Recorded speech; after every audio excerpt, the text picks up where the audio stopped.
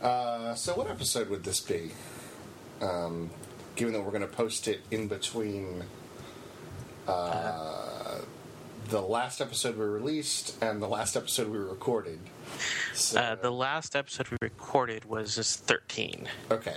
My Tumblr dashboard says yes, that was episode 12, which means that this will be 12B. Yes, 12.5. 12.5. Okay, this is 12.5. So we're recording an intermediate episode because... Oh, because I'm moving to Chicago. You're moving to Chicago. And I don't know, we'll get a little housekeeping out of the way. In case you've stumbled onto this and have no idea what you're listening to, this is Stomp Tokyo, the Cult Movies podcast. Me in Austin, Texas is Chris Holland. And currently in St. Petersburg, Florida, Scott Hamilton. Soon to be in Chicago. Yes. All right then. Getting out of the burg and into the burbs. Where in Chicago is your lovely woman living at this point? It's in an area called Lincoln Park. Oh, Lincoln Park. Yeah, the northern side of the city, basically. Not quite the burbs. I know of it, but I don't know it well. Yeah. It looks like it's a pretty nice neighborhood, but, I know practically nothing about neighborhoods in Chicago. I mean, the only times I've been to Chicago were with you, and we went with B-Fest, for B-Fest. And didn't we mostly stay with Ken Begg most of those times? Yeah, for the most part. Yeah. I don't have a map of Chicago around anywhere, but... and I'm not going to Google it up, but yes. Well, Ken... I forgot even Ken's... what part of town Ken lives in. So. Well, Ken is of Jabutu.com.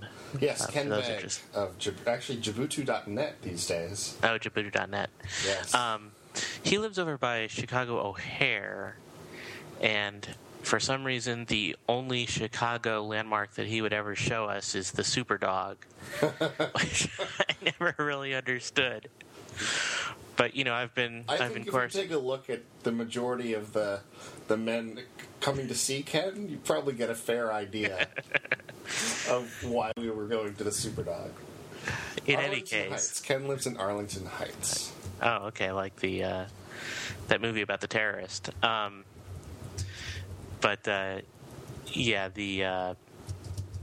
don't know. I've been corresponding with him about my upcoming move, and he's already talking about the Superdog again. And I don't.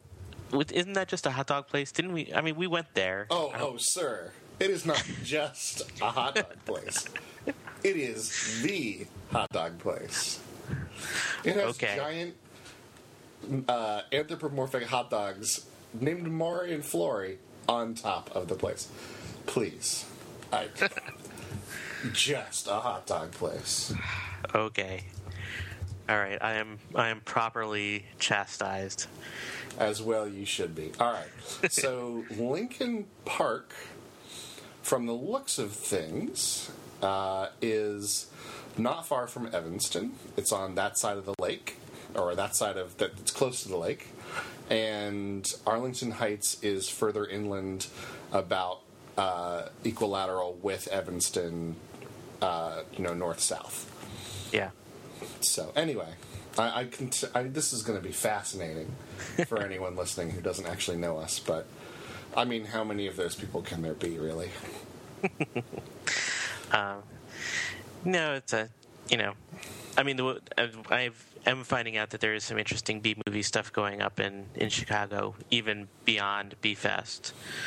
There's a theater there called The Portage, which once a month does a monster movie marathon. So nice. That's fun. Unfortunately, the building they're in just got bought by a scary apocalyptic church. So there's some question as to how much longer they're going to be able to stay at theater. But I guess we'll see what happens. Especially one that makes monster movies? What? Or one that shows monster movies. Oh, the theater? Yeah. Yeah. Well, I guess they're, what's the term? Repertory? Yes. But But yeah, once a month they do like monster movie marathon. Right.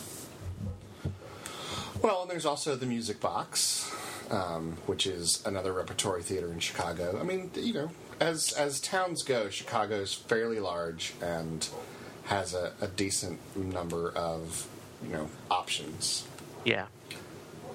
I think I know where the Music Box is. I think that my friend Carlos had his film Judas Kiss play there. Mm-hmm. So I think it was the Music Box. I could be almost certainly. Yeah. The midnight movies they're playing this month are Coffee, Rushmore, The Room, and Rocky Horror, and Dead Alive. So Ooh. Yeah.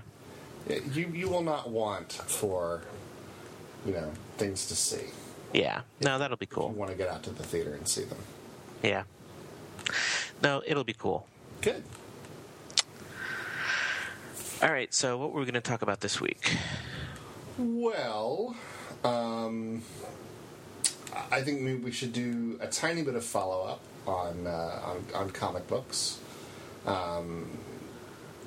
Your assessment was correct that just about everything that you could ever want to get legally or illegally is out there.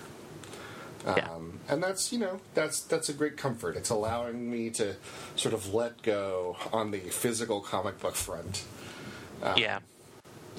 Plus as I look back over the spreadsheet that we created back when we inventoried my actual collection, there's a lot of stuff in there I'm never ever gonna read again, and a lot of stuff that no one would ever want to pay for. So it'll be okay to let some of that stuff go. This is the therapeutic portion of our show, where Chris learns to let go some of his past.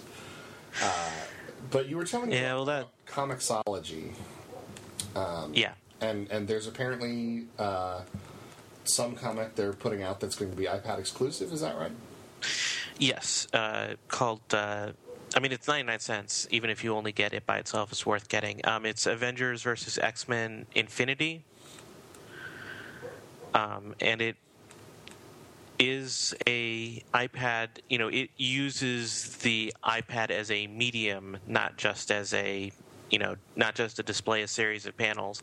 I mean, technically it's displaying a series of panels, but it's using the fact that you are looking at it on a tablet to do things that you can't do with a normal comic book. Like have things go in and out of focus, or have the panels build up rather than just you reading from left to right. The panels will fall on top of each other sequentially. Stuff like that. Interesting. Yeah, it was go ahead. I'm sort of getting a picture in my head of the old 1960s, what was that funky style of animation called, where they basically took Jack Kirby drawings and just moved them on top of a static background? Yeah, I don't remember what they called that anymore, but yeah, the old Incredible Hulk, Captain America. It was like Magimotion or something really cheesy like that. Yeah, no, this has no motion. Okay, the panels are panels, but they're allowing the panels to fade into each other and focus, and there can be a sequence where each time you're hitting to go to the next panel, you're staying on the same image, but a new caption box is appearing and moving across, are building up on the screen. It's hard to explain. You really just kind of have to see it. And I again, going back to the 1960s animated Marvel stuff, I have that one voice in my head. Like, they got one guy to do all the voices, right? Like, even the women. It was the one guy who was Peter Parker and J. Jonah Jameson and Tony Stark and the Hulk and the Red Skull. The Red Skull had the worst voice in that series. He was terrible. Oh, wow. I do not even remember who it was, but... Yeah. I don't know. I have not seen those in a very, very long time. Yeah. Well, I was reading some samples of some of the stuff that's been coming out in the last year, and realizing that 7 years is a very long time to be out of the comic book world. Like, apparently Bruce Wayne has a son from a clone or something weird like that, and he's the new Robin.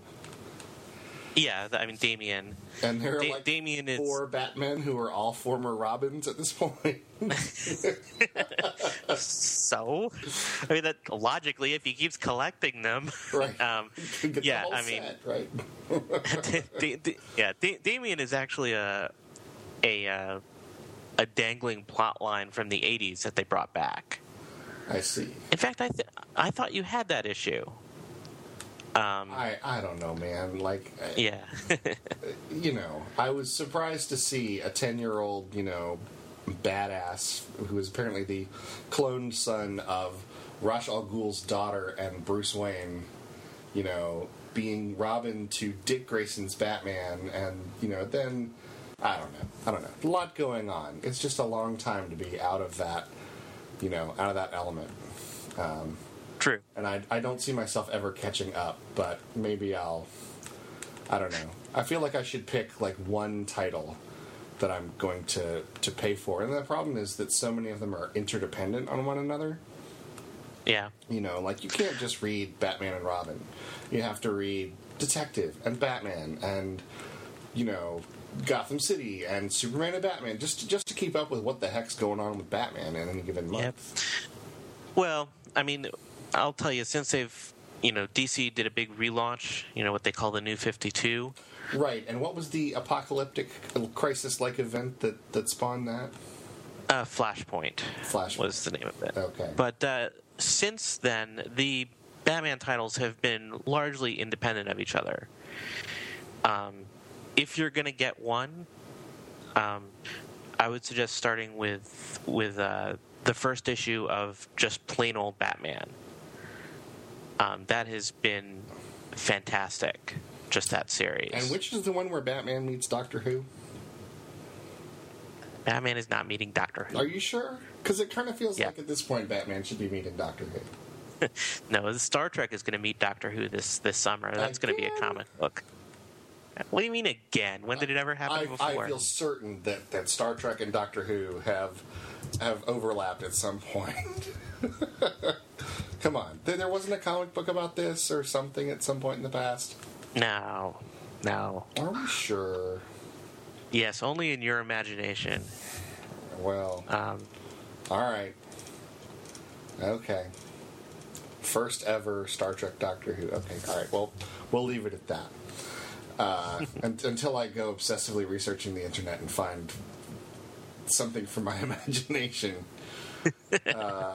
Skittlebrow. Speaking of Doctor Who, yes. when are the new episodes of that? They're due out like sometime this summer, right? Or is it in the fall? No, it's going to be the fall. Okay. They're moving the series to being basically from October. It looks like it's going to be from October to March will be the new season. Interesting. Well, the advantage of that being that for the 50th anniversary, they'll have the season will be on the 50th anniversary.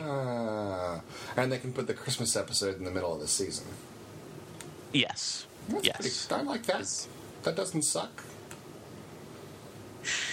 Well, I mean, yeah, whatever they want to do, as long as we get more Doctor Who, as long as they do, 14 episodes a season or whatever. I guess they do 13. Oh, well, look, right? I'm sitting here with a TARDIS USB hub on my desk. I think Doctor Who is making them enough bank at this point that they will continue to keep making episodes. Yeah, except it's the BBC, so... the BBC likes to make money.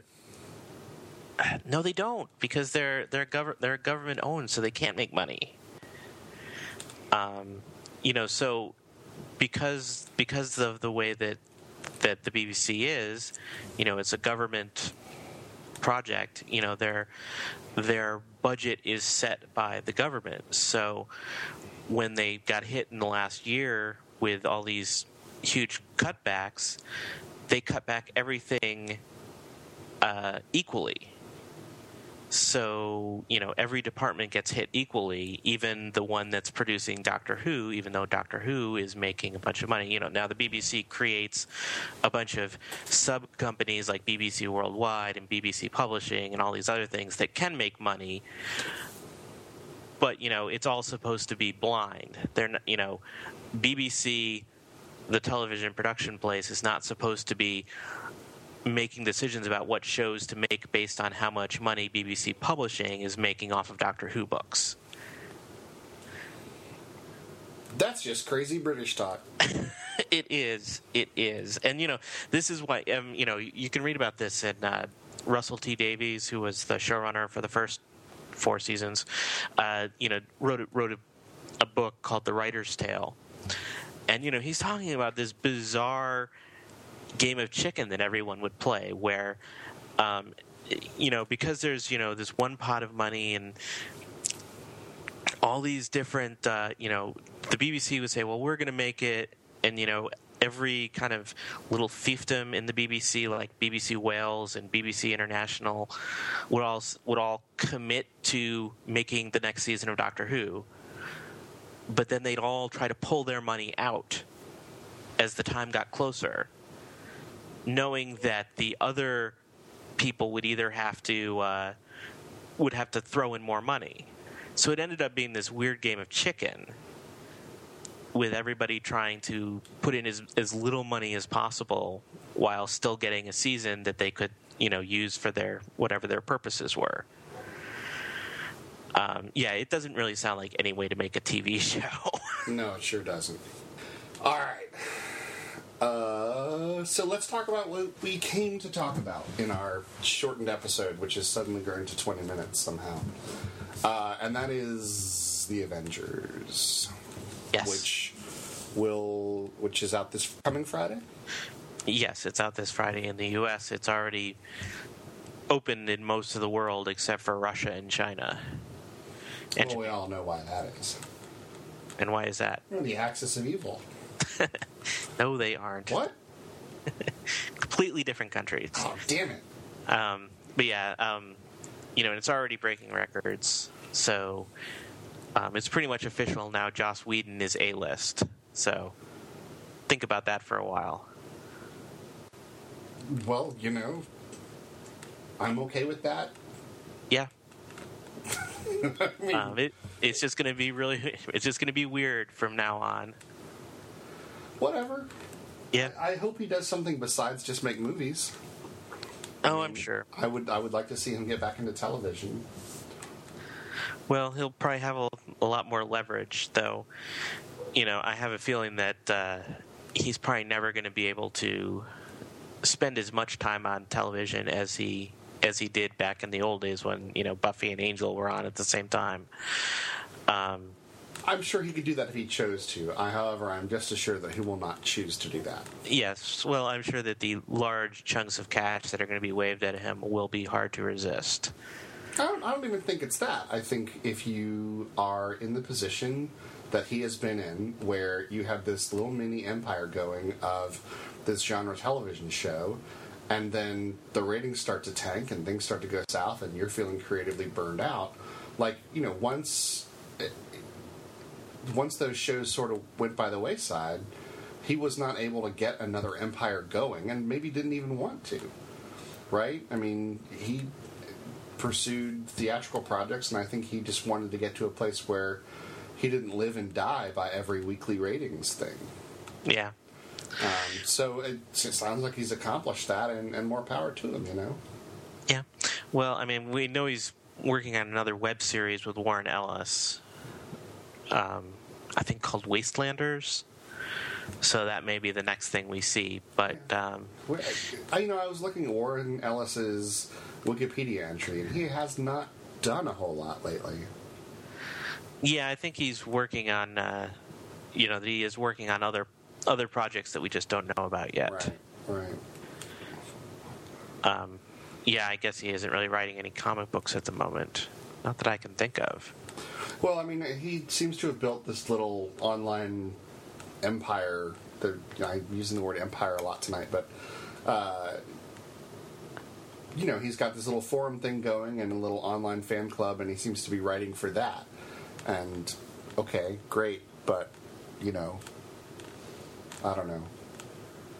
Give me something that doesn't make me feel like a Warren Ellis fan. Give me something that makes me feel like I'm reading a really good story. I don't know. I'm talking out of my ass here. Yeah. Well, I kind of agree. I haven't liked much that he's written recently because it doesn't really feel like he's stretching. It's all very rote, very Warren Ellis-ish, if you know what I mean.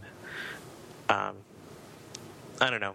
We'll see. I think he's working on television projects and other things that, some that it's not even obvious he's working on. Like, you seen that there were those Marvel anime series? No. Recently? There was an Iron Man, an X-Men, Wolverine, and Blade. Mm-hmm. And they were actually done in Japan. And Warren Ellis apparently wrote the books, the Bibles for them. I see. Story advisor. Yeah, I don't think he even had a credit on the finished pieces, but apparently that probably took quite a bit of time to put those together. Yeah, well, I mean, Marvel's done a great job in the last decade or so of taking their properties and repurposing them for different markets. I mean, there's anime stuff. There's apparently a friend of mine has been working on repurposing of Marvel titles as animated series for different countries around the world. So there's like a Hindi version of the Avengers and a Romanian version, and he was telling me that there's so much that you have to know and write and rewrite to fit the characters to the culture, so that you're not mortally offending the people of that culture, but rather rewriting the superhero legends for them. Really interesting stuff. And I mean, who can't admire what they've done with the individual character stories and movies leading up to this Avengers movie? Yeah, it's impressive, and I posted some stuff in my Tumblr where, even as far back as Iron Man 2, there was like a map, and you could see that there was stuff from the Captain America movie which hadn't even come out yet on that map, and the Thor movie were both on the map already. Mm-hmm. And I thought that was, they at least they may not have had a plan when they made the first Iron Man movie, but it seems that after that they made a roadmap and said this is where these are all going to be going. And I've liked the multiple appearances of the Stark Expo or the World Expo, whatever they called it, even if we did find out that Tony Stark's dad is Roger Sterling, which is still a little creepy. And and the way that the Tesseract is apparently what's tying all these movies together. It's really interesting stuff, and something which has never been done before. I don't think anybody has ever tried to do this on this scale, to have all these franchises tie together. Yeah, I gotta say it's pretty unusual, and honestly, I mean, ambitious, but fantastic that they were able to get this many movies of quality, even if I didn't personally like all of them, but they're all fairly solid movies, and they all made a decent amount of money from what I understand. Oh yeah, they all did pretty well. I enjoyed all of them to various degrees. I don't think the Incredible Hulk one was great. Mm-hmm. I think that was the only missteps. The problem was hiring Edward Norton, who is a great actor, but is a horrible ego, and was probably not the guy to be working on a franchise movie. No, I think Ruffalo is probably a better choice. Yeah, I think he's probably going to be a lot better. No, it's going to be. I'm really looking forward to seeing the Avengers this weekend. Probably in 3D, or at least on IMAX, if at all possible. Yeah. So, started with Iron Man, basically, 2008. Yes. The Incredible Hulk, also 2008. Iron Man 2, 2010. Thor in 2011, and Captain America in 2011. Yes. That's a pretty decent run. Yeah. Although, I have to admit, I fell asleep during Thor. Really? It just did not get me going whatsoever.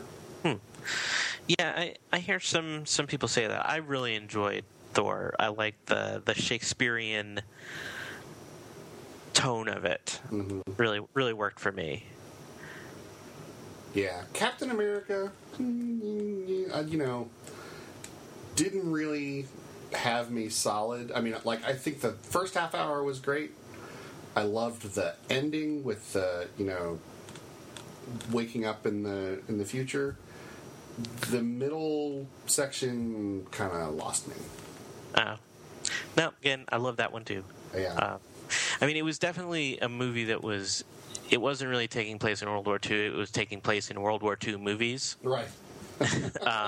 Good point. Yeah, I think that may be part of why that one actually didn't do quite as well overseas, because I think that if you're in Europe and you had lived through World War II, or you were living, you had the legacy of World War II, you might not quite appreciate the way that World War II was portrayed in that movie. Mm-hmm. Seeing as how there didn't seem to be very many civilians at all in that movie. But, yeah, I mean, I enjoyed the heck out of it. I thought Joe Johnston was a great choice to direct that movie. He did The Rocketeer back in the 80s or 90s. That was the 80s, wasn't it? The Rocketeer, I want to say it was like 89. Yeah, wow. I'm old. Yeah, hold on. 91. 91. Still 91. Pretty close. Yeah.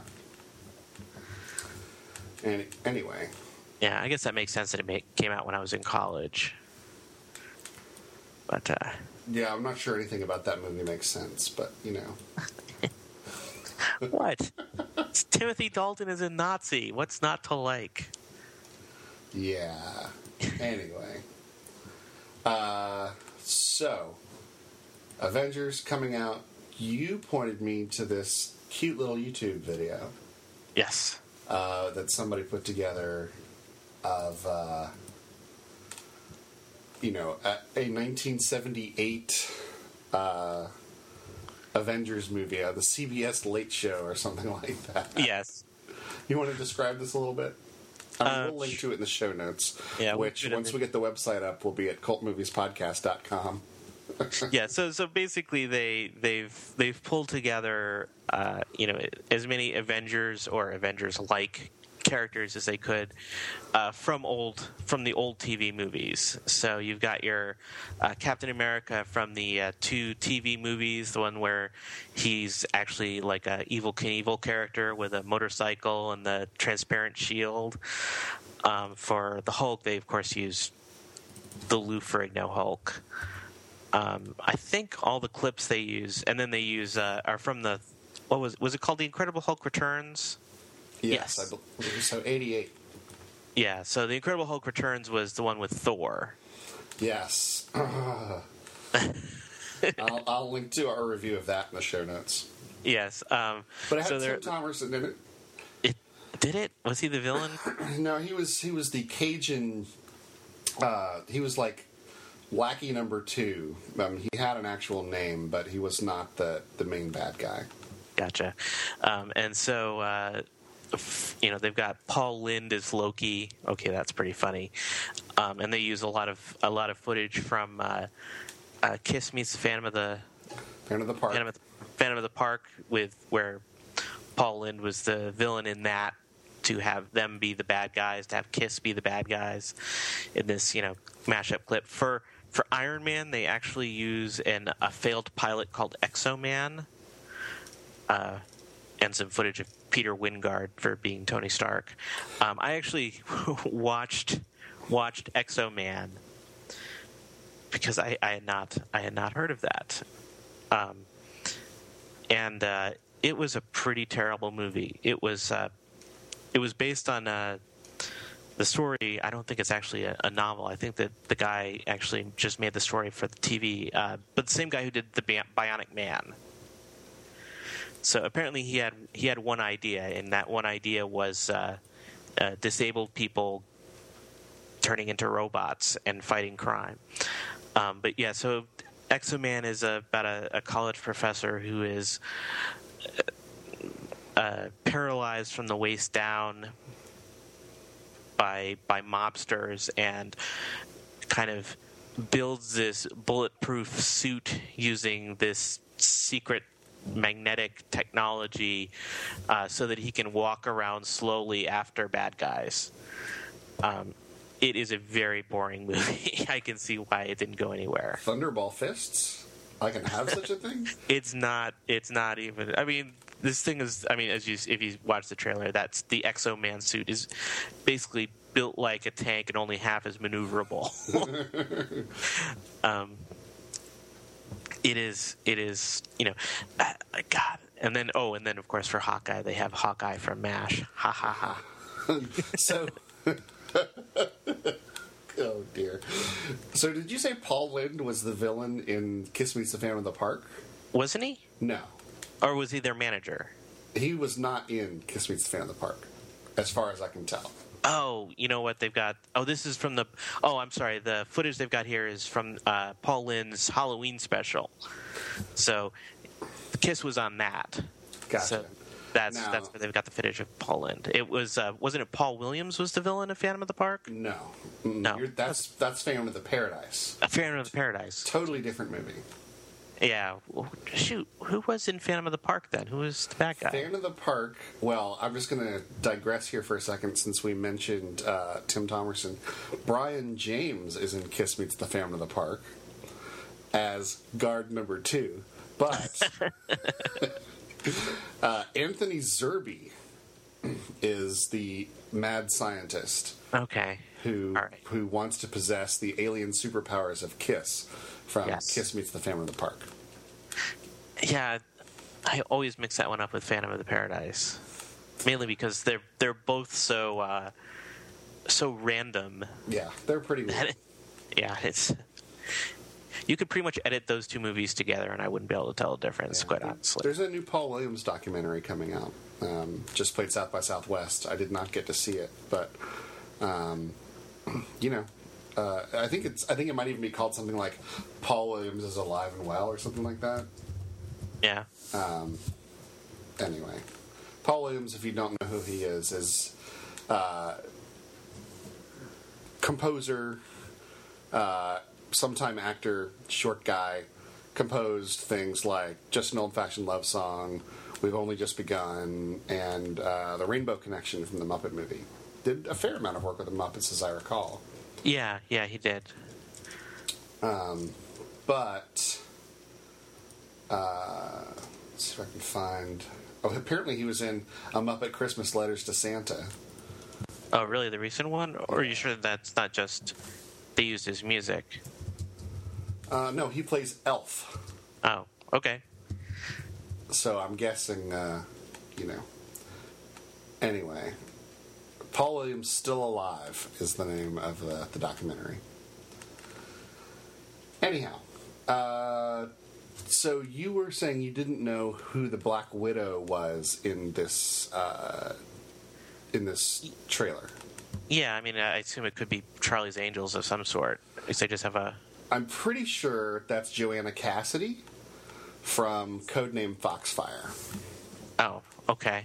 Which is a 1985 TV series about ex-spy women who are put together on, like, do you remember the bit in Pulp Fiction where Uma Thurman talks about the TV pilot that she did? Yeah. Called Fox Force 5? Yeah. Okay. That's basically Codename Foxfire. Gotcha. There's like 3 or 4 different women. They each have a specialty. It's a female version of the A-Team, basically. Oh, good, because that's what we needed. But yeah, well, I think it lasted all of 5 minutes. But for whatever reason, I remember watching this as a kid and going, "That's pretty cool." Turns out, it was not. It was not pretty cool at all. No, you were completely wrong. Yes. Yeah. Well, and it only lasted 1 season, so. Yeah. So yeah, also in this fake trailer, they used some footage from Galactica 1980. the Cylons strafing. Yeah, that was pretty cool, I thought, actually. Yeah, and it looks like, I'm pretty sure that's an Ultraman monster at Quite one possibly, point. yeah. Yeah, I think that's Tyrant. Yeah. But yeah. I'm glad you're here to tell us these things, Scott. Yep. All right. Well, this was supposed to be a short episode, and I think we've done it. I think 40 minutes counts as a short episode for us, and I want to get this up pretty quickly. So, okay, let's call it a night. Good luck with your move. So, what's the deal? You gonna try and get the episode 13 edited before you do the big move? Yes. Yeah. Okay. I'll try to get that later this week. Okay. So we're likely going to be on hiatus for maybe a week or two until you get moved, which is targeted on the 15th? 15th, yeah, is 15th. What I'm aiming for. May 15th. Okay. Well, good luck. Let us know how it goes. And okay. My name is Chris Holland. I'm Scott Hamilton. You can find us on Twitter as Stomp Tokyo and Scopi, SCOPI. And thanks for listening.